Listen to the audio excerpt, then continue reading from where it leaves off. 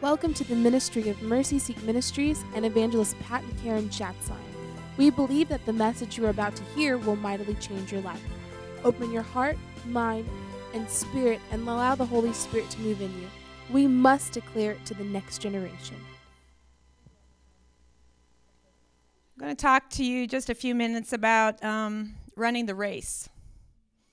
Running the race, whatever race it is that God has put before you. I'm trying to cut out a whole bunch of stuff here that I want to say and just get right down to it. But Hebrews chapter 12, verse 1 says that, therefore, since we are surrounded by such a huge crowd of witnesses, we're surrounded by a huge crowd of witnesses to live the life of faith. It says, let us strip off every weight and every sin which would easily slow us down, especially the sin that easily trips us up, and let us run with endurance the race that God has set before us. And, you've heard a lot of different pastors and pastors' wives, and we're really all similar in so many ways and different in so many ways. I just listened to Phyllis and I'm like, wow, I've got that in common with her. And then I was just like, wow, I'm just so different. And the same thing with Karen and Debbie. And, we're alike in a lot of ways and we're all so very different. But God has called us to run a race. I'm not called to run Phyllis's race. I'm called to run my race. And I think the key to the very end, if I get cut off before I'm finished, what I really want to say at the very end is that what I have learned in these last 2 years of my life, and I'm going to cry. I think I'm premenopausal. I'm so emotional right now. Oh my gosh. I haven't even got started. I'm already like, all right. But what I've learned over these last 2 years, the hardest 2 years of my life ever, bar none, the most successful in our ministry and the hardest personally in my life these last 2 years, is that I do not get to choose the race that God has set before me. All I get to do is to choose whether or not I'm going to run or whether I'm going to sit on the couch and do nothing. And so that's what I want to talk to you today about, just running your race, the race that God has set before you. And there's just two things that you have to know about running a race and finishing. One is that you have to start.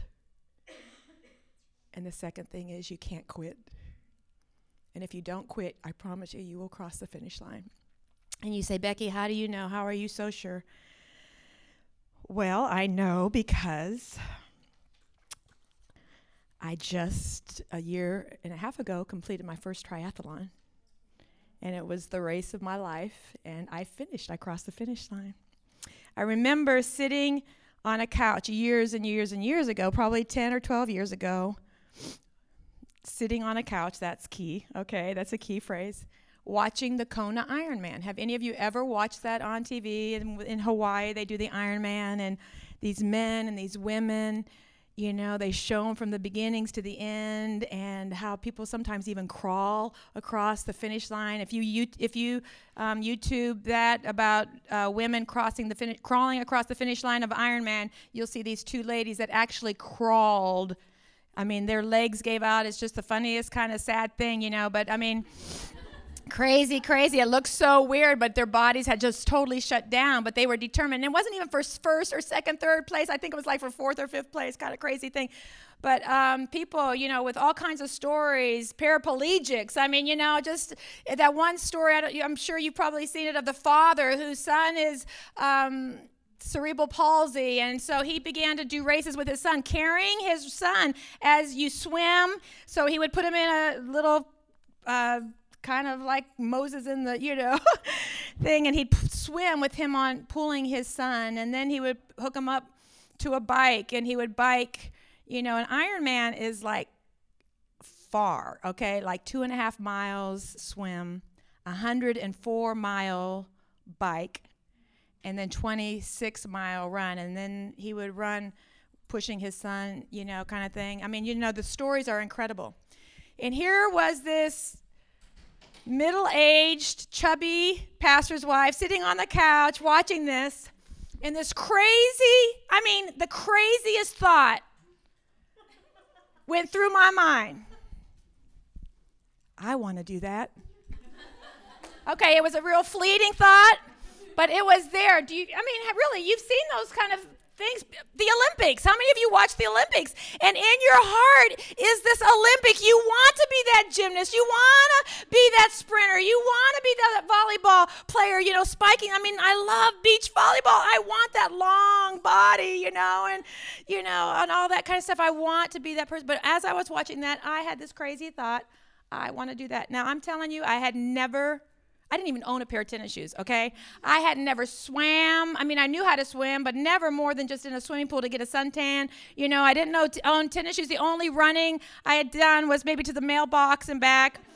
Was not an athlete. I had never played sports. I had never had any kind of, but there was that thought, I want to do that. And that was like 12 years ago. Well, I have a video to show you of a year and a half ago, okay? It's not an Ironman. It's only the Olympic length race, so it's 1/4 of an Ironman. But let's see if we can watch this right here. I'm so proud of it. I'm thinking, what do I have that nobody else who's speaking today? I did a triathlon. So can we show that? Are we going to get to show that, do you think? Is it going to work? Is it the one of you speaking? That's the one that they show me. Put up.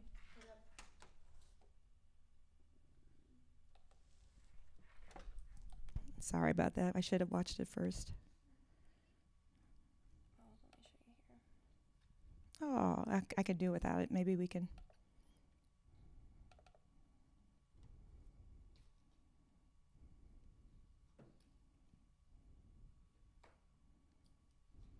It's not on here. It is. It's coming up. It's the one of you Preach. Yeah, but it should be on there, huh? It's the one about you preaching about the awakening, and then I think you go into the story. Okay. This is the one. Yeah, can you go forward?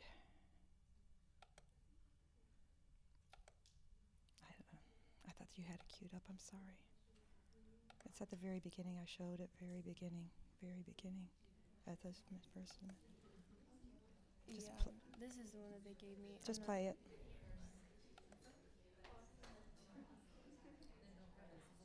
Can you fast forward it? Yeah. But not skip.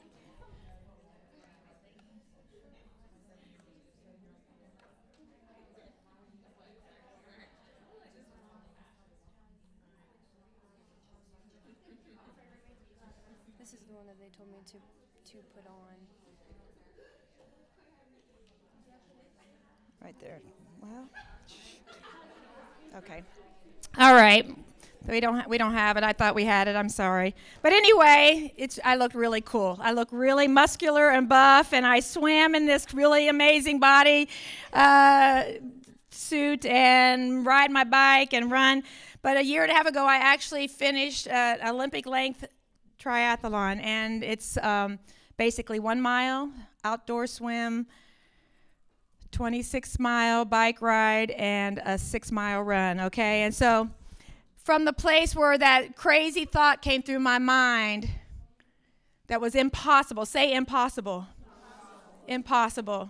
All of you are saying, yeah, like that's crazy. I was just like that, but there came a process in my life, and I became sick and tired of being who I was. I got sick of being always wishing I was doing something great for God, great for just in life and everything. And then, so I got tired of feeling bad about myself and being in depression and stuff like that. So I joined Jenny Craig, and I bought a pair of tennis shoes. I hired a trainer. I went to the gym, and I started this process of getting healthy and losing weight, and I did that. And then I was starting to run in all these races, and I got up to a half a marathon, and then I got plantar fasciitis, which is your feet. You can't run on your feet, you can't barely walk.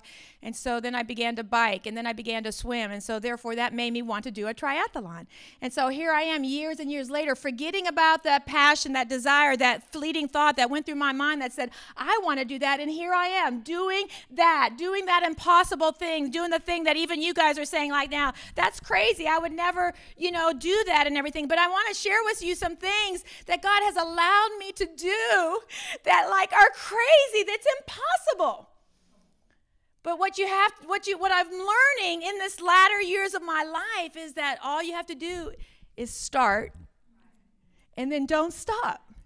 And if you start something and you keep going forward, no matter what the obstacles come your way, no matter how much pain it is, no matter how lonely it might seem, no matter how much opposition, if you don't stop, sooner or later, there is a fruition to it. It might not be an Iron Man, okay? So I haven't done my Iron Man, but I'm here to declare before I turn 60, I'm going to do an Iron Man. All right. My next goal is to do a half an Ironman, okay? And that's twice of what I did before. But before I turn, and we'll see if it comes to pass or not.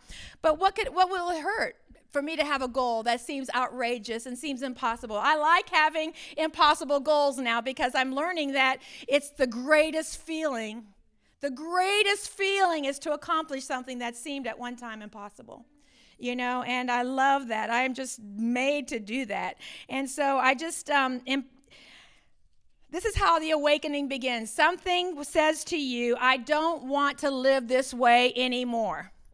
I'm tired of blaming Jim for my unhappiness. I'm tired of blaming the church people. I'm tired of blaming my kids. I'm tired of blaming my father or my mother for the situation that I find myself in. I am sick and tired of this, and I don't want to live this way anymore.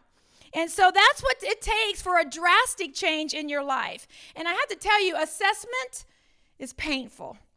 It's not pleasant, but it's where you have to start. When you take assessment, when I had to say, okay, I am 30 pounds overweight, I am lazy, I am a person who starts things and I never finish them. When I had to assess my life and take it into account and be honest with myself, it was very, very painful. But it was the beginning. And so I told you, I bought a pair of tennis shoes, I joined the gym, there was like no turning back. It's about a cause. That's what I've learned. It's about having a cause. 1 Samuel chapter 17, you know the story. It's about David and Goliath, right? And you've heard so many sermons on this. And the Goliath, the giant Philistines taunting the army of Israel, and every day. And here comes young David to bring food to his brothers. And, he's like, David's hearing this, and he's like, why are they not doing something against this giant Philistine who's bringing reproach on my God, my Lord? I mean, do you see anything in this world that makes you that kind of mad, to where you're like, why are you not doing something? Why are you not doing something to rescue these foster kids? 600,000 foster children in America. 300,000 churches in America. All it would take is for every church to adopt 2 children. We would no longer have the foster system. Do you know that out of all the kids who age out of foster system, that means they turn 18 and they have not had a family adopt them or come alongside them, that out of all of those kids who age out of foster system, 70% of them within 5 years will be homeless, unemployed, or in prison, or pregnant, in prostitution. Is there not a cause? That's what David said as his brothers were saying, who do you think you are? And David rose up, this young boy, and he's like, is there not a cause? I'm telling you, there has to be some compassion and some passion. There has to be a cause for us to arise and do things that seem impossible. Do you know what I'm saying? I mean, you're not going to just run a marathon until you see a cause for it. For me, my cause to do my triathlon was I trained with Team in Training, and we were raising money for children who got leukemia, who got cancer, blood disease. But really in my heart, I was running for my mom who died of Alzheimer's. When my mom was just shriveling up, when she was becoming just an empty shell of a person, as I was watching her disappear before my very eyes, being kicked out of every nursing home, being taken by ambulance to the psychiatric ward, having to visit my mom in a psychiatric ward, her not knowing who she was or what she was doing there. There arose within me like, I have to do something to stop this. There has to be a cause. You have to get something so mad at seeing the injustices of life that you are willing to lay it all on the side and get up every morning at 5 o'clock and go down to Joe Pool Lake and put on my wetsuit and get out there and swim. I hated it. If I had time, I'd tell you how hard that was for me. But because there was such a drive in me to do something, to make a statement, to do something to say, this is wrong, it's not right, is there anything I could do to make a change?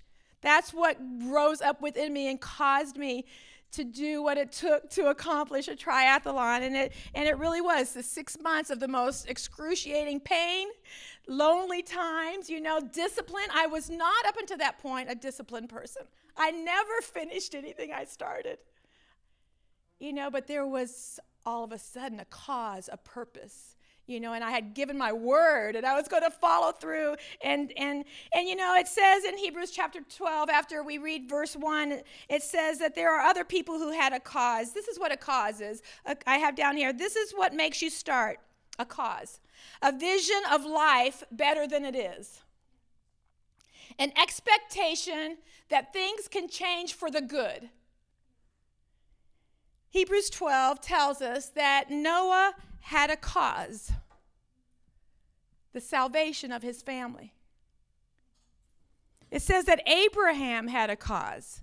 It says that Abraham had a cause, a city with eternal foundation, a city designed and built by God. It says that Sarah had a cause, the promise of a son, even though she was barren and old. It says that Moses had a cause, the deliverance of a people.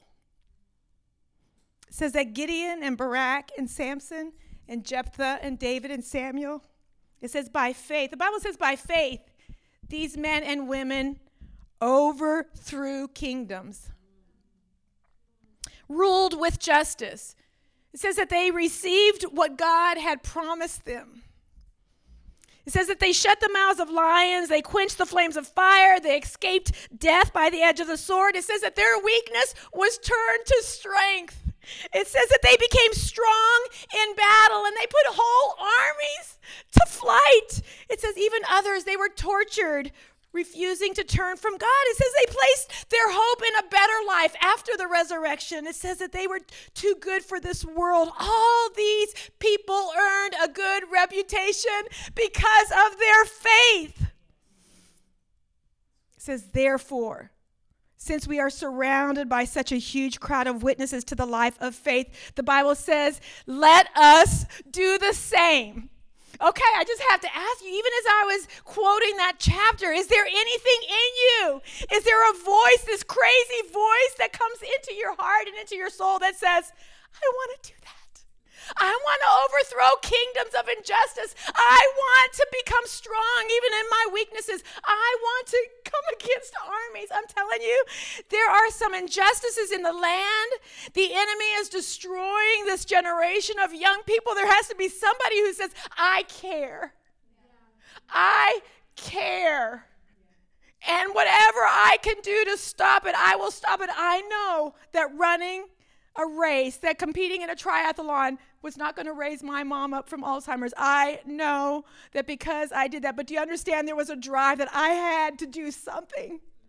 I had to do something. I don't know what the answer is to all the problems, but all I know is that I have to get involved. I have to ask God, what is it that I can do to make a difference either here, now, or later on in the next generation? I don't know. And so we see that what you have to do is you have to start. I want to do that. The second thing after you start is that you cannot stop. Don't stop. And there's nothing like a big failure to make you want to stop. This is kind of interesting because I found this as I was traveling, the Wall Street Journal, and it says, it's talking about the New York City Marathon. 45,000 people will compete I'm running my first marathon, the Disney Marathon, in January, so that's pretty cool. I'm excited about that. But it says here at the title, who quits before race day? Out of the 45,000, 15,000 will not even show up after they've registered for the race. Wow, yeah. Don't stop. There were so many things that took place during those 6 months that made me want to stop. Fatigue. My body was, just exhaustion. I was in bed by 8 every night.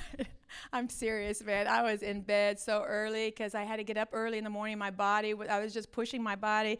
Loneliness. I'm telling you, I was doing this all by I was meeting with a group of people in North Dallas that I didn't know, not from the church or no believers, but I had to leave Jim. It was just me and Jim, and I left him every Thursday night, every Saturday morning, every Sunday. Before second service was even over, I had to get in my car and go to North Dallas to meet with my team, to swim in the pool or to ride my bike or something like that. Distractions. I visited my boys. My son lived in Philadelphia. My other son lived in New Jersey during my training. And while I'm visiting them, I only had a few days with them, but I had to find a swimming pool to keep on practicing. I didn't want to do that. Do you understand? There was distractions. There was excuses. They were good excuses, but I could not stop because I had made a commitment. There was failure. If I had time, I would tell you about the huge swimming when the first open water swim that I went to, I had a huge panic attack. Jim happened to be there with me. The only time he ever went to any of my practices, I was screaming yelling at the top of, I have a loud voice, yelling at the top of my lungs, running out of the water, stripping off my wetsuit, and Jim's just like, everybody, my whole team, they're all freaking out, like, what's wrong with this lady? But this panic attack, and I was just like, I'm a failure. I can't do it. I've told everybody I'm going to do it. I've raised all these money. I'm not going to be able to do it. I can't, and yet the next morning, he woke me up. He says, Becky, we're going back out to the lake. Get your wetsuit. Let's go, and I didn't want to because of failure. But he made me, and so I did it, and I got out there, and I was able to swim because I could touch the bottom there at this lake here, and so I was able to overcome. Do you understand the feeling of victory, of overcoming your past failures, of not getting stuck in your past failures and to keep going? A couple days, the week before the race, I went to Mexico with my husband, Cindy Jacobs, Mike Jacobs, and some other people, and we got to meet with the president of Mexico. It was pretty amazing, but I got parasites while I was there, so 2 days before the race, a day and a half before the race, I'm in Austin, ready for the race. I'm in the hotel room, and I'm telling you, I got violently ill. 3 o'clock in the morning, I'm crawling to the bathroom. I laid on that bathroom floor for a day and a half in that hotel room. Diarrhea, vomiting. It was just the most horrible thing. I had no depletion. The days leading up to a race, you're supposed to be carbing. You're supposed to be filling up with a lot of carbs and stuff to get your energy. I started that race with my wetsuit, going to every porta potty, and when I walk out, I'm like, don't go in there. Because there'd be long lines, before I'm like, don't go in there. There's no toilet paper. Don't go in there, because I would just kind of, I was a mess. I was just like, oh my gosh, I can't do this, So there's a lot of things, actual satanic attacks in your lives, Well, whatever it is that would make you want to stop, Satan will throw that at you, people. I'm just telling you, not just in a physical race, but I'm talking in the race of life, in the race of ministry, of the race. Satan knows your weakest points, and he will try to keep you from finishing. But all I have to do is tell you not to stop. It says, strip off every weight that slows us down, especially the sin that so easily trips us up, and let us run with endurance. Sometimes you'll be lonely. Sometimes you'll be so fatigued and tired. There's going to be a lot of distractions, and there's going to be a lot of failures. But I've come to ask you, to tell you to keep going, to endure.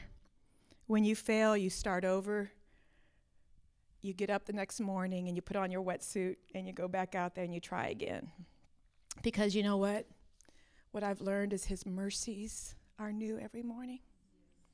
In the darkest hours of my life, these past couple years, I wouldn't be able to sleep at night. I would get up and I would sit in my kitchen chair, looking outside, just waiting for the sun to rise, because I knew that when the sun came up, it'd be better, another day, And what I've learned is that he is faithful. His mercies are new every morning. And the way we do that is we keep our eyes on Jesus. Hebrews chapter 12, verse 2 says, we do this by keeping our eyes on Jesus, the champion who initiates and he perfects our faith, our race. Amen. Jesus makes the race worth it. Jesus makes the race worth it. I'm done. I'm out of time, but I just have to tell you 2 stories. Can I do that?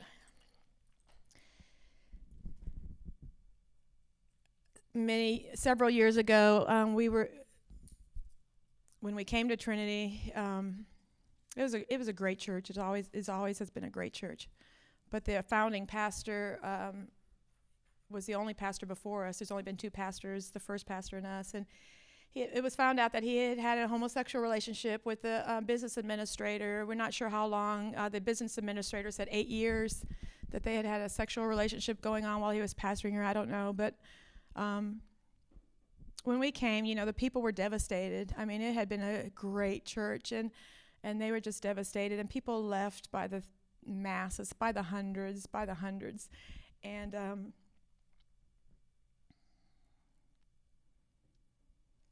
it was just really hard. Everybody's got their war stories and everything. I forget what I was going to say about that. Let me think if I can remember what I was going to say about that. Oh, so anyway, we worked. I mean, it just took like 7 or 8 years here when we were just still trying to heal the wound, just take care of people, who were so they didn't trust us. I mean, all we wanted to do is come in and pastor and love the people, but they just didn't want us to be their pastor, and I was just devastated, So it took a long time for that to heal. And then things got to get better. And then God began to just really show up in awesome ways. And then we get the opportunity to build a new sanctuary, I mean, up until just 4 years ago, we were in the children's center. We've only been in this sanctuary for about 4 years. And about that time, Jim was meeting with the mayor and the city manager about some things, and he heard God speak to him in an audible voice. And God said, I want you to resign Trinity Church. And Jim's just like, seriously now? I mean, I was begging you to let me resign for years, and you wouldn't let me go now that things are going good. And God spoke to him and says, I want you to resign pastoring Trinity Church, and I want you to pastor the city of Cedar Hill. I want you to become the pastor of your city, not the pastor of your church. And I'm telling you, when that happened, it changed everything, the way we do ministry. No longer were we concerned about people coming and going from our church. We were concerned about all the churches. We wanted every church to succeed. When we got really bad service at a restaurant, instead of saying, I'm never going to go back there, we would give double tip, and triple tip. And we would go to the manager, how can we help you? Pastor Lisa, we would go to stores and we would begin to say, okay, everybody spend your money in these stores that are really struggling, and we cared about our city. We didn't want businesses to leave, and we began to care about our city, and things began to happen. Businesses began to come into our city, but there was one area of our city that was really bad. And we kept losing businesses. We kept losing industries to come in. They would come in, say they were going to come to Cedar Hill. Our leaders would woo them. And then when they would find out about our school systems, they would say, we're not going to go there. Our people don't want to come there. They don't want their kids in your school. So they go to North Dallas.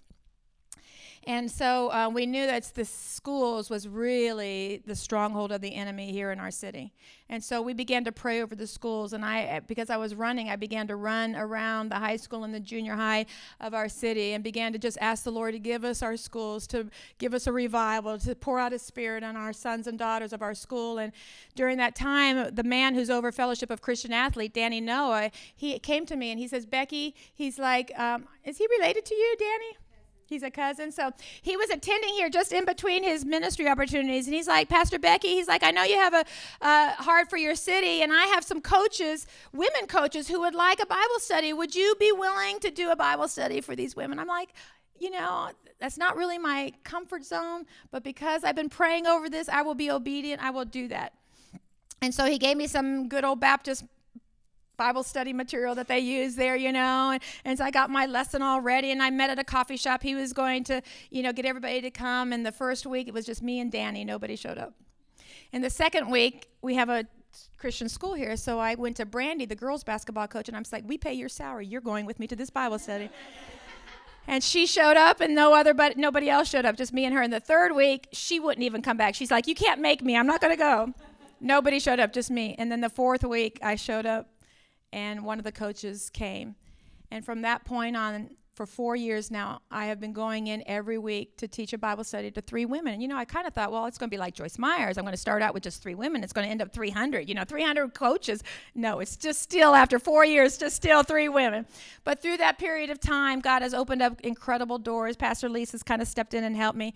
But this past Monday, long story short, okay, this past Monday, we were able to take some incredible curriculum that we found through sitting next to somebody at Hillsong Conference in Australia.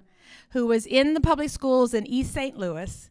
They moved here 2 weeks ago. And this past Monday, we were in 22 classes of this junior high across the street and 20 classes at the high school today.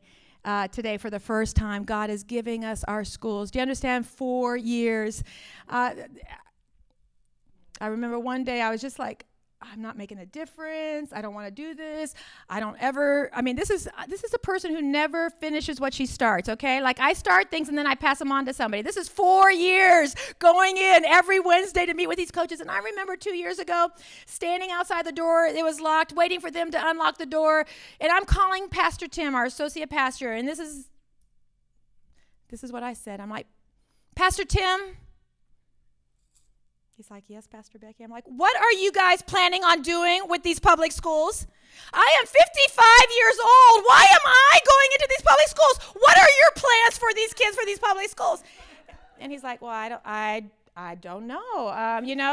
We're in transition. We're really not prepared. And I'm like, why don't you know? Why don't you have a plan? Why don't you care? Why don't you have a passion for these kids in these public schools? I'm just yelling at them. I'm so like, I don't want to do this anymore, God. But you know what? It was my race to run. It was my race. It was the race that God had set me up to carry that and to use to make a way. And so, I sat next to Jeremiah Jacob at Hillsong Conference. I met the man who was going to bring in the curriculum here and change. Do you understand? It was my race. I had to run the race. And other people have come alongside to help me. And the same thing with Hope Mansion. I am out of time. I don't get to tell you. But boy, I'm telling you, I had such a passion for these girls as we were making marches against Planned Parenthood. No abortion, no abortion, vote against abortion, and standing all this. Oh, God, the conviction of God came over me and Jim together as we were in Houston marching against abortion. And he's like, what are these girls who choose to keep their babies going to do? Well, I don't know. That's not my problem. No abortion, no abortion, And then God, through just an incredible thing, after many years, has allowed us to open up this incredible home down the street here that will house 18 girls if they in crisis pregnancy who choose to keep their baby. It's been the most crazy, impossible 2 years. We have had over 600 pastors come through that place, and up until this point, we still only have 10 people who have committed to give a monthly pledge to Hope Mansion. It's just crazy, how hard it is to raise money for something that's such a worthy cause. But you know what? We determined not to quit. We were going to keep going. We were going to keep doing it. And Thursday night, over 1,000 people were able to go through Hope Mansion and see it because God is faithful to his promises. If you start because there is worthy cause and you have some kind of compassion and some kind of passion towards something and you don't quit, it might take 5 years. It might take 50 years. You might not even see it. The Bible says that some never got to see the promises of God.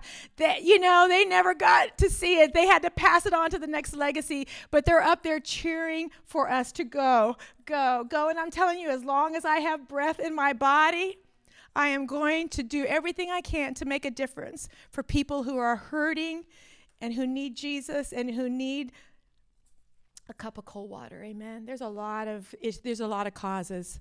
There are so many hurting people out there, and God's called us to make a difference to the world. Amen. Lord, we thank you. Thank you for the race. It's changed my life, Lord. It's changed my life.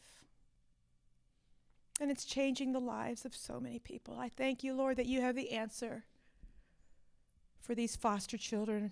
You have the answer that they would have homes, Lord Jesus. They would have families. We thank you. You have an answer for this growing population of single moms, Lord, and homeless single moms. And you have the answer for girls in prostitution and sex trafficking. And you are the answer, Lord Jesus, for those who are finding themselves pregnant without a husband, Lord. You are the answer for those who are caught up in drug addiction and sex addiction and homosexuality. God, you You, Lord, are the answer, Father God, and we just trust you to lay upon our heart and our soul the race that we're supposed to run, Lord, the cause that we're supposed to carry, the young people, the people that we're supposed to intercede for and stand before heaven and hell, before evil and good, and declare good upon a group of people, Lord Jesus, and that you will give us the strategies. You will give us, Lord, the way to make a difference. I just pray, Father God, just an anointing on these ladies to make a difference, that there would be, Lord, such an arise of injustice that would come up within us, Lord Jesus, that it would cause us to get up off the couch and to put on our tennis shoes and to begin the race. Lord, I thank you. I thank you for the calling of God on our lives, that we get to make a difference. We get to be world changers, Lord. We thank you for that. In Jesus' name, amen.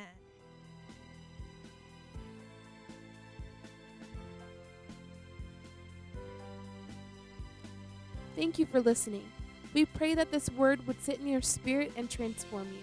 For more information or to become a covenant partner with Mercy Seat Ministries and Evangelist Pat Karen Chatzline, you can log on to www.mercyseatministries.com.